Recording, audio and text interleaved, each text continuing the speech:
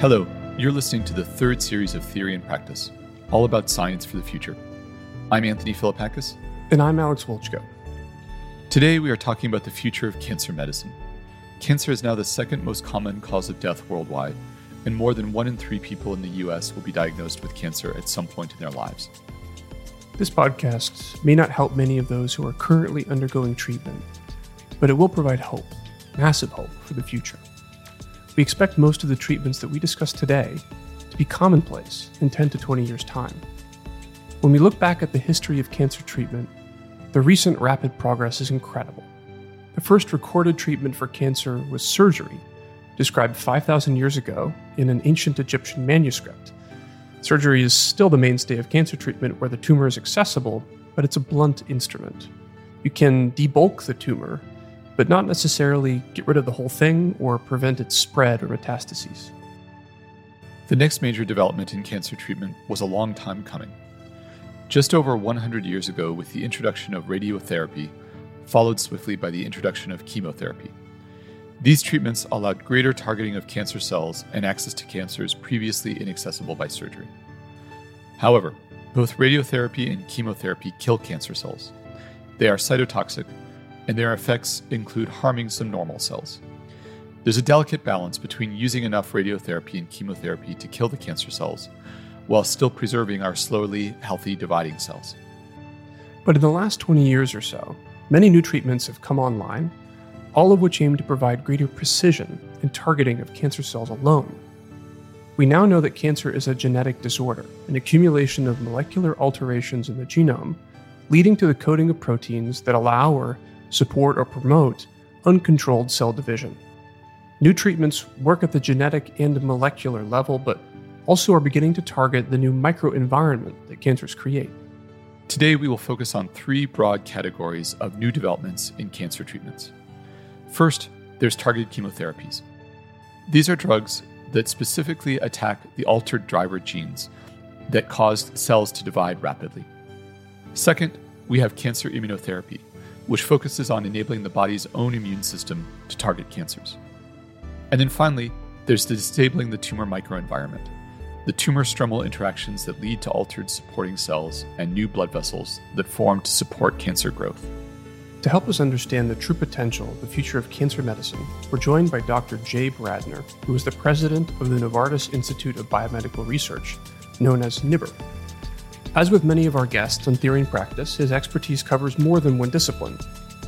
He was a professor at Harvard Medical School working with patients who had hematological cancers, and then undertook further training in organic chemistry and chemical biology, all foundations to become a drug hunter, to undertake the challenging quest to find new medicines.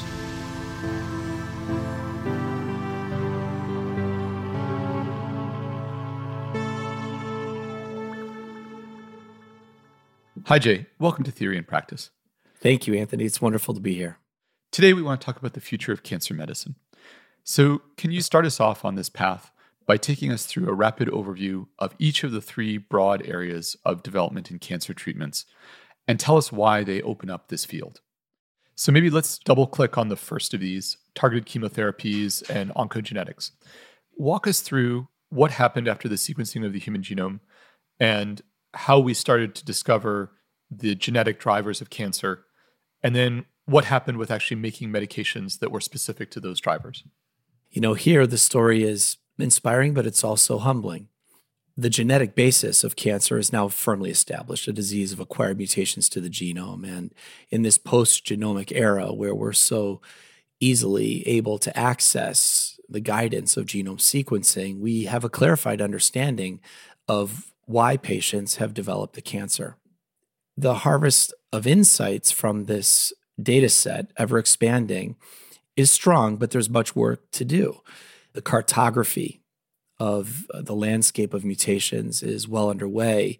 Genome sequencing is prevalent even at the bedside, but it's not exhaustive. This is a good foundation, in particular for early disease. We might now know what the major drivers are, those that promote growth, but there's still so much to learn to translate this into therapeutics. How does recurrent disease work? How does drug-resistant disease work? What are the mechanisms of these alterations and their relative contributions to the genesis of disease as well as its progression. We need a creative and innovative, actually, honestly, sometimes artisanal mindset to reduce to practice first therapeutics for even the targets that we know. So say a little bit more about that artisanal mindset.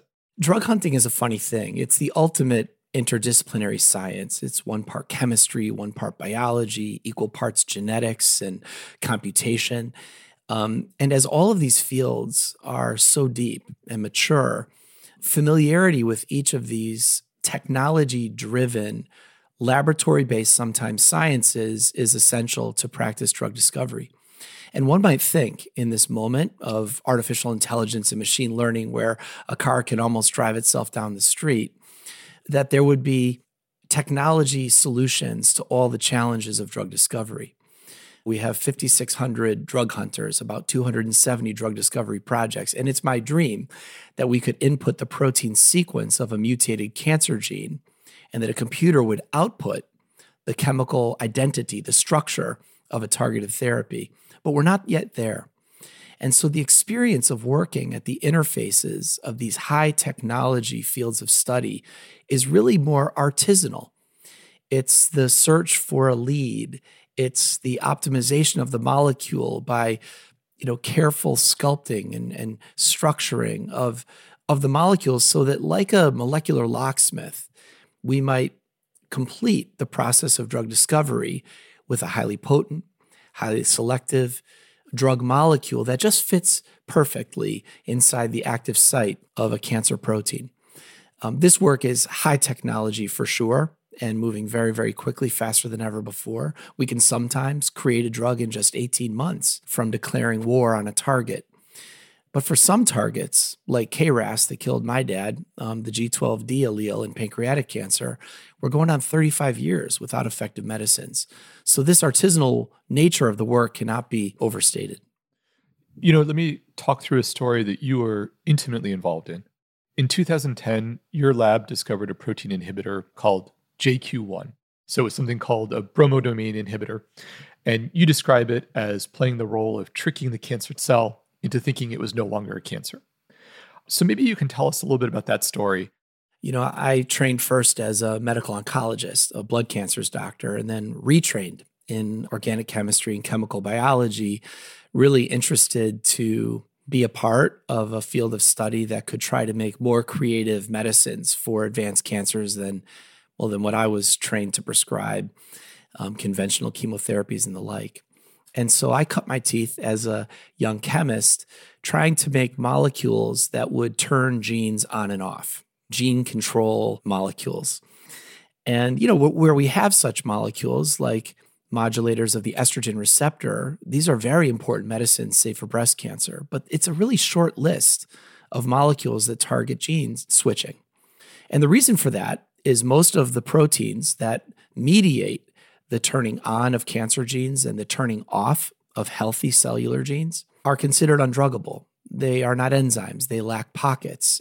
It's like calling a locksmith to get through a wall. They'd show up and they'd say, "Where's the hole?" Yeah, I have these pins, these tools. And so when I was a professor, I started a laboratory to undertake this challenge, to try to make molecules that could target undruggable proteins, try to make methodologies for even studying undruggable proteins in a drug discovery context. And out of this work came the first inhibitor, JQ1, as you said, named for Jun Chi, our head of chemistry at that time, that bound to an otherwise unapproachable protein called BRD4. And when it was administered to cancer cells, it would switch off the growth genes in certain cancers and actually turn on some of the genes of being a normal cell. This molecule had the characteristic of tricking cancer to forget that it was cancer. Walk us through how it ended up actually being a really transformative thing. Now, this JQ1 molecule has taught us a lot about the function of BRD4 in so many different cancers by making the molecule available. Gosh, probably more than 500 labs have worked with this molecule. And these insights gave us some sense of where this drug might work, what its limitations might be, what combinations might be considered. We brought a drug-like version of JQ1 into clinical investigation, ultimately through Roche Pharmaceuticals. And this class of BRD4 inhibitors that emerged, because there's, probably a dozen of them being studied today, is still a work in progress. But I'm hopeful for two things: that BRD4 inhibition will prove relevant to the benefit of cancer patients, and that secondly, it has challenged two of the paradigms of drug discovery. First, the perception of druggability, the ability to drug protein-protein interactions. And then secondly, to challenge the highly secretive and private mindset we sometimes take towards science, because sharing the molecule at a stage which is normally a deep, dark trade secret really opened up a field of study for an expedited consideration.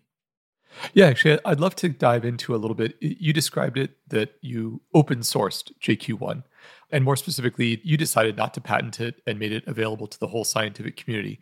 Walk me through why you did that, and then what the impact of it was. At the time that we did this research, and still to this day, I'm just constantly frustrated by the pregnant pause between knowing or believing that a medicine might help a cancer patient and the delay to bring a proof of concept molecule into clinical investigation armed with the best guidance a field of study can deliver. And at the time, I was coming up in science, a field that I'm much less familiar with, that of computer science and information technology. It was and still is just exploding. And exploding in particular, I believe, because of a unique characteristic of computer scientists, is that they crave connectivity. They are different than academic biologists and chemists who crave scientific priority. All scientists want to connect to a good idea, but the art of academic science is to have the idea connected uniquely and only to them. And so we, not caring as much about that, decided to do a social experiment. In the context of this research, we might download the practices of open source coding to the field of drug discovery, which is, historically very secretive. And we were able to do this in part because we had a willing institution at Dana-Farber, a cancer charity, as you know, that was open to the idea that this could be best for patients and best for science. I think it's too early to say whether this model can be scaled across the whole field of drug discovery, cancer or otherwise. But what I can share with you is that the learnings were fast and furious, that the productivity of our lab and its research was exceptional, that the connectivity that we enjoyed to this day opens new threads of investigation, adjacencies to scientists I or my lab might never have come into contact with. And for sure, by the time bromodomain inhibitors entered the clinic, they had the power of 1,000 postdocs behind them, different than the way many drug discovery campaigns are performed. At the time you were in academia. Now you lead Novartis Institutes for Biomedical Research. How do you think about it now? Well, about 6 years ago, I was approached by the Swiss pharmaceutical company Novartis to lead research in early drug development, to be the president of NIBR, which is our internal innovation engine. And I will admit, never having led anything before, I was curious as to why they would approach me in my early 40s, really having just reduced to practice the idea of an independent academic lab. And clear at that time, as today, is that Novartis believes that this open posture to drug discovery can be a powerful vehicle of expedited value creation in every dimension. Value to the scientific community, value most importantly to the patient, and ultimately, by being first and best armed with actionable information, valuable even to the business of Novartis. Amazing. That's really excellent. I mean, one thing that comes to mind, I thought I'd just share maybe as a side note, is computer science and machine learning is kind of looking a little bit more like drug development these days. As the models that we're training are getting bigger and bigger, they take more and more resources to train. And it strikes me as similar to the amount of resourcing that's required to do the kinds of investigations that you're doing. And so I think just as you might have learned from computer science and the open source ethos, there's some lessons coming to computer science on the horizon in terms of the resources required and the kind of research that's happening. So we might look to your model soon in computer science and the learnings from your social experiment when you feel like they've concluded. So when you know the answer, when you've judged how it's turned out, please let us know, because I think we have something to learn. Alex, thanks for that. It's been so long since I've had an in-depth discussion, especially with experts in computer science around the open science. It's interesting what you just say, that computer science today, now fast forward 10 years from our little experiment, is in one respect radically open, that I can access AlphaFold almost the minute that it appears disclosed to the world for all of its impact on protein folding. You can even read the code, not just run it. You can read its innards. It's incredible. Read its innards and change its innards. But in another respect, as you so well articulate, compute is actually rather closed. That as so many of these computational approaches require compute at unprecedented scale, only those that could afford or could access the power of compute can really harvest the fruits of these labors. Drug discovery isn't quite at that point. It's still just artisanal enough that it's accessible to so many. In fact, I think that the pervasive accessibility of molecular biology, the creation of an antibody, the use of CRISPR, genome editing, genome engineering, the many modalities that enable this, I actually think that drug discovery has never been more accessible, even to artisanal academic laboratories. Wow, that's a really interesting connection. Maybe switching gears and moving on to oncoproteins. There's several ways of blocking the actions of these proteins produced by oncogenes, and one of them is targeted protein degradation. And an approach is to use molecular glues, and you're an expert in these. And I'm curious if you could tell us, what are molecular glues and how might they work to stop cancer progression? Well, what a molecular glue is a molecule that serves to bring two big protein or RNA biomolecules together, to glue proteins together. You could think of these molecules in the disease and drug discovery context as having a capacity to short circuit pathways causing disease. Now, it's a little bit what's old is new again, because of course nature invented this first. A medicine actually from Novartis called rapamycin, and other medicines like cyclosporin and FK506, they actually are natural products from soil organisms, and they can suppress the immune system by short-circuiting pathways of what's called signal transduction, the communication of a stimulus to the nucleus of a cell. Rapamycin glues two large proteins together that normally would never come together. One example that you referred to is targeted protein degradation. My lab created the first chemistry to bring proteins involved in protein destruction, the ubiquitin proteasome pathway, into proximity of proteins that we might want to eliminate for the treatment of cancer. Often called PROTACs, these targeted protein degraders are proving to be a new modality of therapy in cancer and beyond. But some of these molecules are really big. They're hard to make them orally bioavailable. They lack good drug-like properties. They have off-target effects. And so the group that I'm leading presently at NIBR is trying to make small format, think 400, 500 Daltons for the scientists listening today, cell permeable, orally bioavailable, well-behaved drug molecules that can fuse cancer target proteins to the garbage disposal system, that can fuse RNA to the splicing system so as to eliminate, in one instance, the Huntington disease protein in Huntington's disease. It's a new area, but it's exciting, Alex, because our field has been stuck in a rut believing that a small molecule is a key in a keyhole that binds and activates or binds and inhibits. But bringing the modularity that proteins in the cell possess to a small format drug-like small molecule, it really opens avenues to unprecedented therapeutics. So instead of hiring a locksmith to pick the keyhole, you just tag the door for demolition with a small molecule or something like that. I don't know if I've got the metaphor right. I think that's not bad, putting a trash sticker on a protein. But I will say this, that something I've noted in science in my early career to date is that nothing moves faster than the lagging strand of innovation.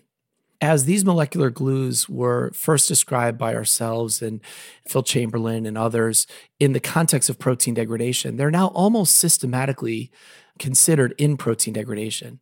But I can tell you that our consideration at NIBR of molecular glues is much broader than protein degradation, as I shared, to influence splicing and spinal muscular atrophy and Huntington's disease. Intramolecular glues that put just a very specific little bit of superglue into the middle of a historically undruggable protein called SHP2, a protein phosphatase, a protein that escaped drug discovery for 30 years. But our drug hunters were able to do it by reconsidering the property of what such a molecule might do, not binding to its active site like a key in a keyhole, but rather gluing it in a unproductive, inhibited conformation. I'm crazy about molecular glues. It's not all we do at Novartis. This isn't Elmer's, but I do think there's a chance to make really important and mechanistically distinct molecules with this concept in mind. That's excellent. One thing that strikes me about the molecular glue concept is you're using the body, grabbing the trash disposal mechanisms and saying, please dispose of this.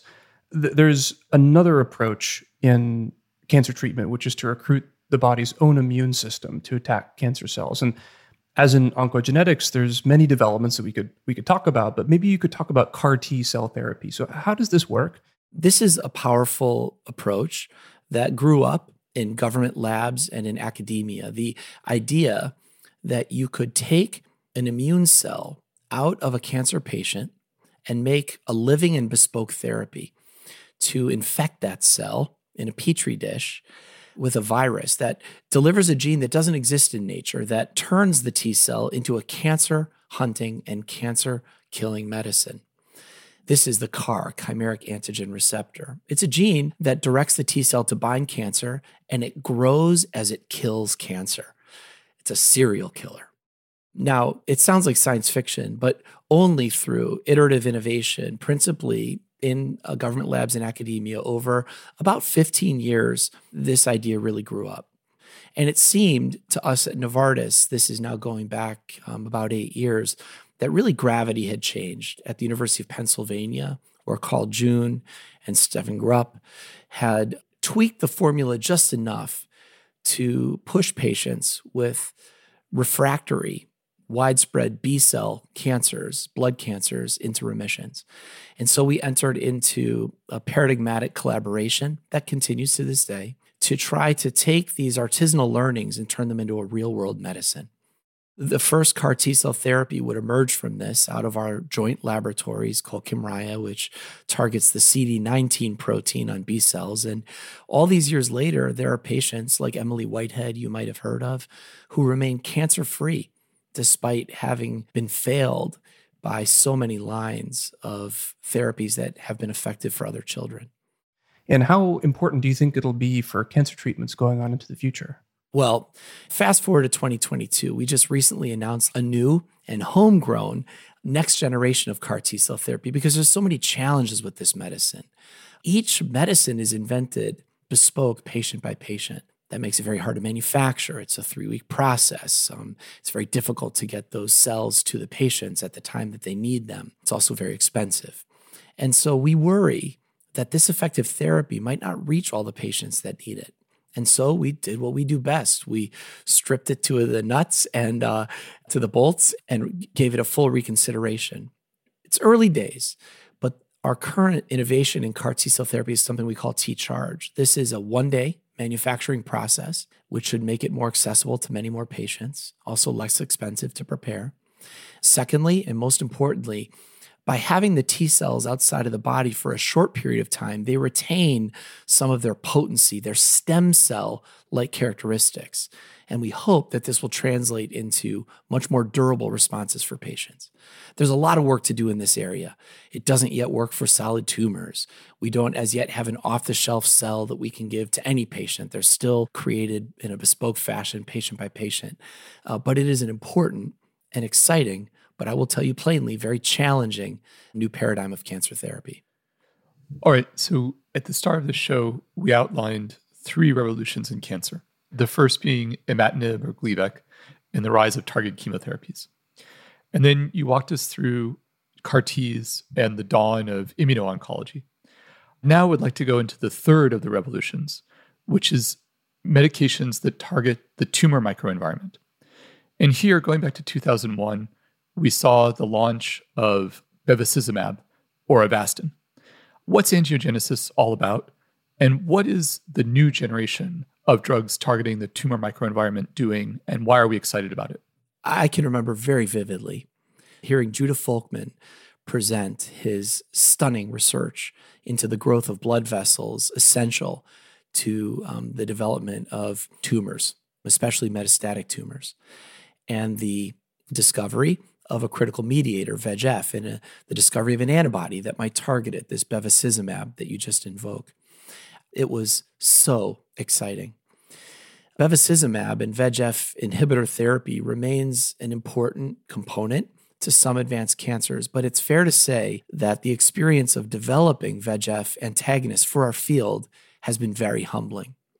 It has shown that the idea of blocking the tumor microenvironment can matter and that angiogenesis can be important, but has also provided some tough learnings about the lack of translatability of some preclinical models of cancer where those mechanisms were so dramatic, and the only relevant model system of cancer, the patient. We don't actively work on angiogenesis at Novartis at this time, but we do believe in the opportunity of targeting the microenvironment, in particular, the immune cells that percolate out of these vessels to hopefully eradicate cancer cells, recognizing them with all of their dozens of mutations as different than the host body. And could we provoke them more effectively to eliminate cancer?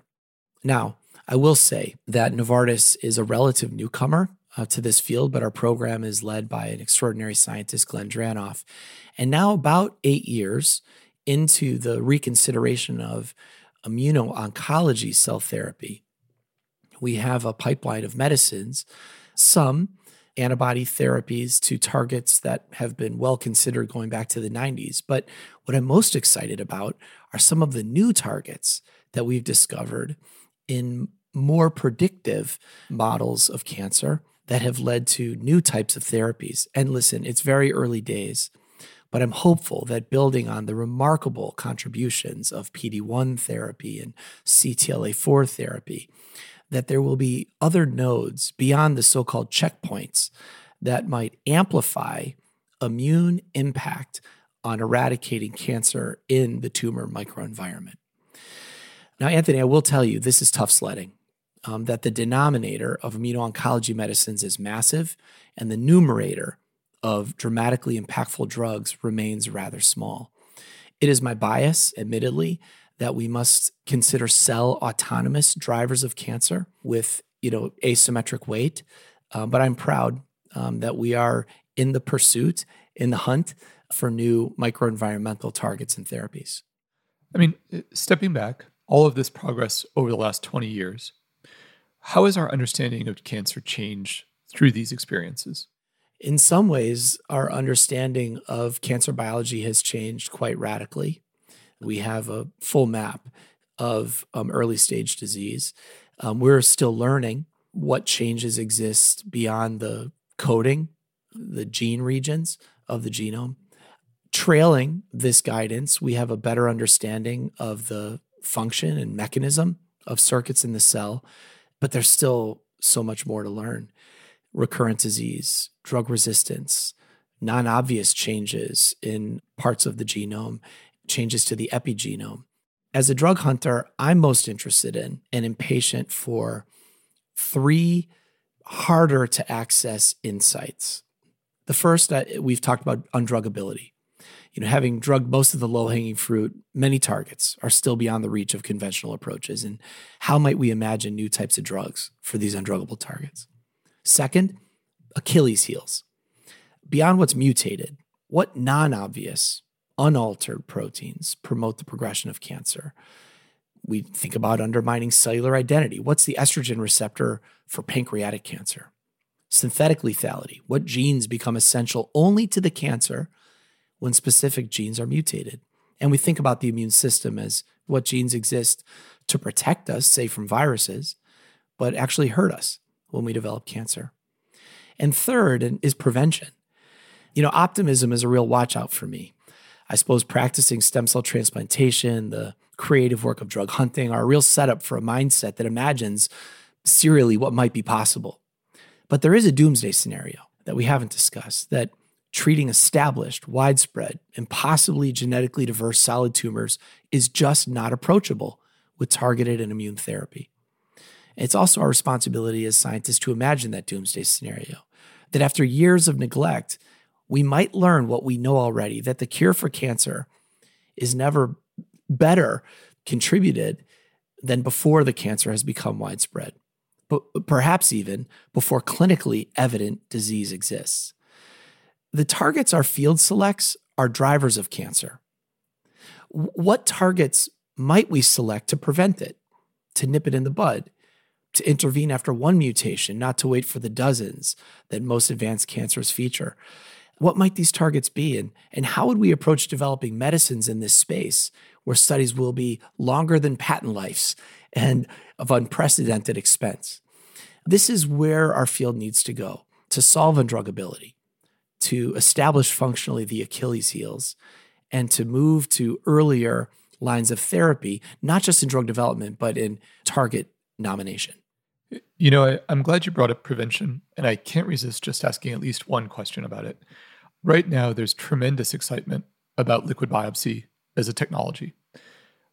How excited are you about it? And where do you think the most important approaches to cancer prevention will come from? Well, I should disclose that we're not a diagnostics company, although we are a high-volume user of these measurements in our clinical trials. This makes me either the wrong person to ask, as not a dyed-in-the-wool expert, or the perfect person to ask, as I have no skin in the game.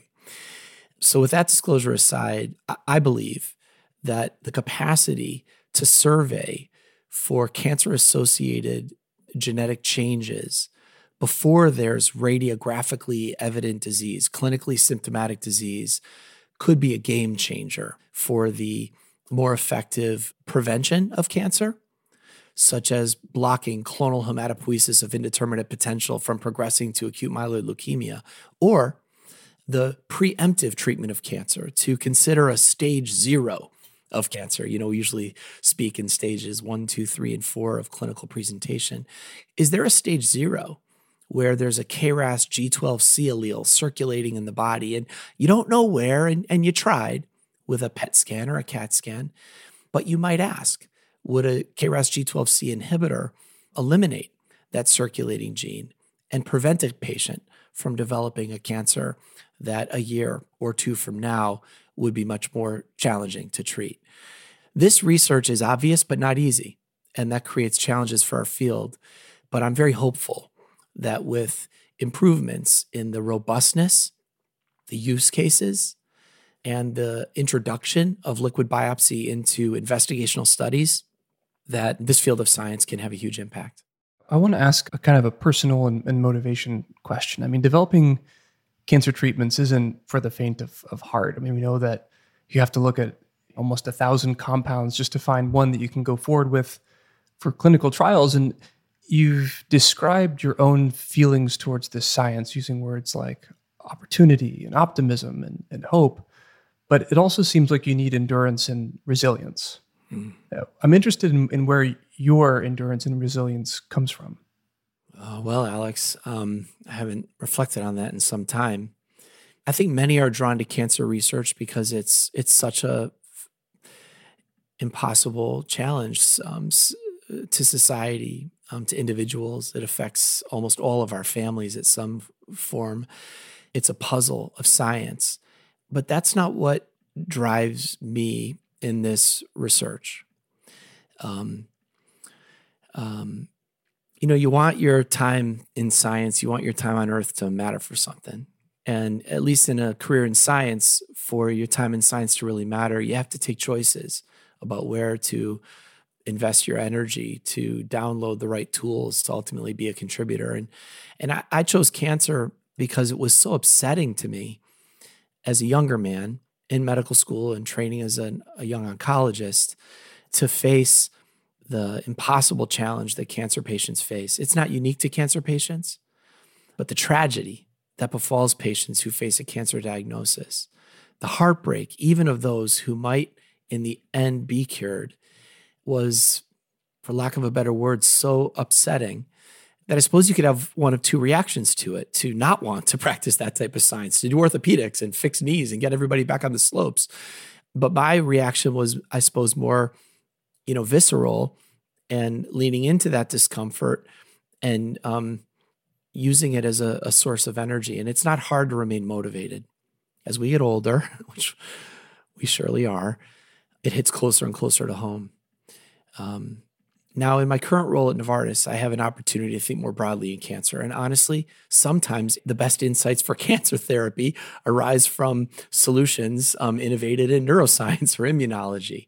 And I don't want to lead you astray. I think that I'm equally desperate to find first effective therapies for Alzheimer's disease and to bring vision back to those who lack sight with optogenetic gene therapies. But at my core, I'm hopeful that this time in science will contribute to new inroads to the treatment of cancer. I mean, with that, I'd like to thank you for coming and talking to us, Jay. It's been such an incredible conversation, really inspiring. Thanks so much. Well, thank you both. Enjoy this series, and I'm honored to be a part of it.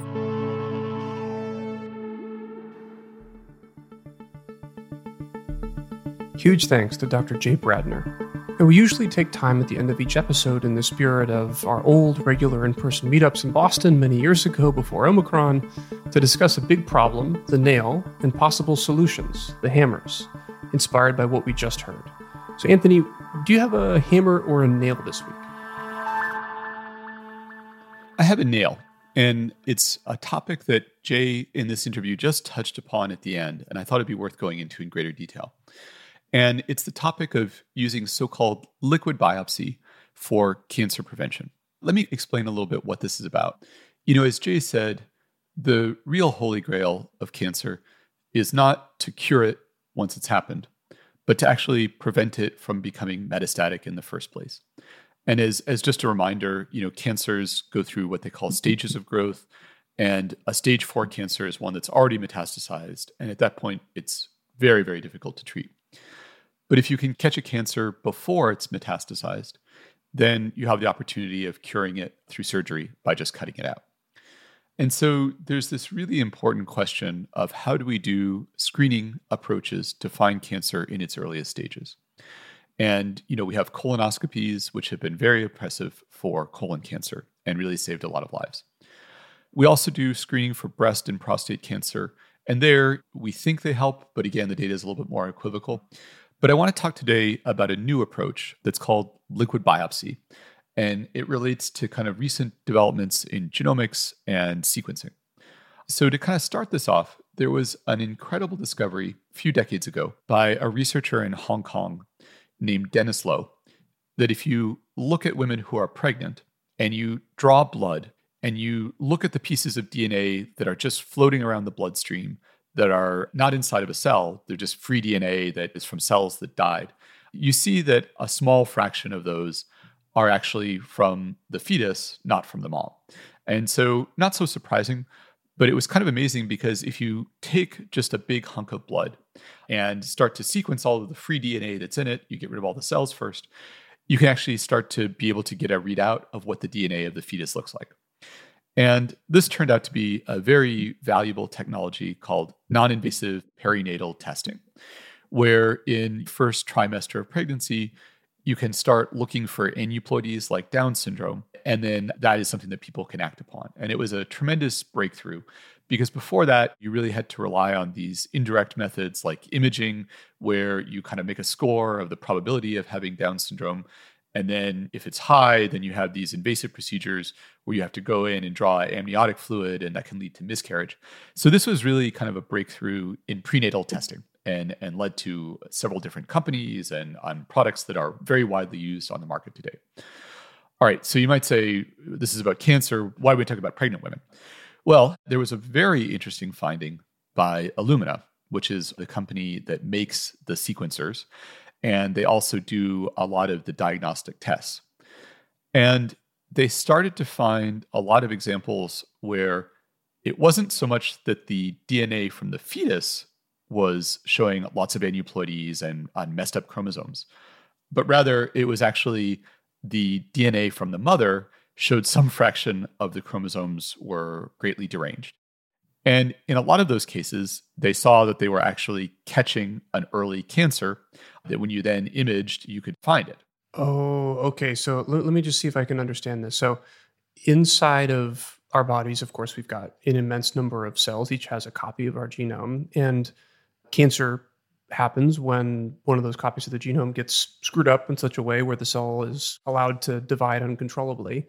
And the insight here is that the genome or some fragments of DNA from those cancerous cells end up outside of cancer cells circulating in the bloodstream. But we can still tell that it's DNA from the original person. It's just mutated in such a way that could be dangerous to them. That's exactly right. And it's not so surprising that DNA from cancer cells would be floating around the bloodstream because cancer cells, as they rapidly divide, often grow too fast for the nutrients around them and actually end up dying. So these DNA from the cancer cells is often present at higher quantities than you might expect. So this led researchers at Illumina and elsewhere to kind of ask the question, well, could we actually try and make a new screening technology for cancer? And this actually gets into somewhat of the business side of the show. Kind of took an interesting path. They actually created a new company that's called Grail. And the name comes from the fact that cancer screening really is kind of a holy grail of medicine. And Illumina seeded it, incubated it, and then spun it out. Full disclosure, GB was an investor and many other groups were as well. And still early days, but at least this is a very widely applicable field where a lot of groups are now trying to develop liquid biopsies, not just Grail, but there are several companies to be able to catch cancer in its earliest stages. And some of the trials are starting to read out and the evidence looks pretty good. Still early days, but there is now actually a test on the market that's called Gallery by Grail, and other ones will be following suit rather soon. And again, we don't know, but this has the potential to be a whole new era in cancer screening. That's fascinating. So it seems like this is something that's actually getting out there to patients either now or soon. What's the kind of timeline, if you can just like sketch out? Is this impacting people's cancer care today? Yeah, well, so like I said, there's a test on the market called Gallery that you can order. It's generally not covered by insurance. And I think it's fair to say the evidence base for it is still building up. And one of the challenges, and this goes back to our subjects on clinical trials, is, these are really hard trials to run because you have to take a large cohort of people. Only a small number will actually develop cancer over a period of like 5 years. And then you have to do a randomized trial where you show that you can detect, and actually this is quite interesting, is the bar for proof is quite high. You have to not just show that you can detect cancer early, but that you can actually save lives. And actually this goes back to an earlier generation of screening. And this is actually a good example of why screening for cancer is so hard. I think almost every physician at some point in their training or practice has the experience of getting a chest x-ray on a patient who has a cough. And lo and behold, you see a lung nodule. And you take them to surgery and cut out the lung nodule and see that it was cancer. And you feel like you saved a life because you got to the cancer before it metastasized and were able to remove it. So then, of course, that begs the question, well, why don't we start doing routine chest x-rays on everybody? And so they ran the trials of this. And sure enough, you do find more cancers when you do this, but you don't actually save more lives. And it's a little complicated to think about why that happens, but I think in general, the belief is that by the time that the cancer is big enough to be visible, probably too late in the sense that it's already the cat's out of the bag. And there's the other side of this too, which is that although removing a lung nodule is a relatively benign procedure, it's not the biggest surgery in the world, there still is risk of bleeding, infection, complications. And so for every life that you save because you caught a cancer early, there are other people that you will do harm to from the surgery itself. So the benefit has to be bigger than the harm. And so, the first trials were all negative. It doesn't work. And then they said, all right, well, what if we do it in a higher prior population, people who are really heavy smokers? That didn't work. And then they did it, well, what if we do CT scans instead of chest x-rays? Well, that didn't work. What about high resolution CT scans in special selected populations? It took decades. And finally, we now have a lung cancer screening protocol, but it took very, very long time to actually figure out the right population that actually benefited from this. And so how long will it take before the dust really settles on liquid biopsy? I'm not sure. My guess is that over the next 5 years, we'll start to have a pretty good evidence base for whether or not this approach is actually saving lives or just finding cancers early. That's fascinating stuff. Thanks for sharing the story there. That really seems like we're kind of bringing the future into the present a little bit here. Excellent. Thanks so much, Alex. It was great to talk to you today. Always awesome, man. Next episode, we'll be discussing protein folding. Then later in the series, we'll be discussing diverse topics such as the future of psychiatry. If you've got any questions for us or for our guests, email theoryandpractice@gv.com or tweet @GVteam. We'd love to hear from you. This is a GV podcast and a Blanchard House production. Our science producer was Hilary Geit, executive producer Rosie Pye, with music by Dalo.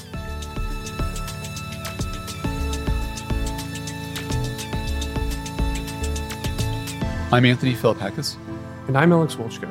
And this is Theory and Practice.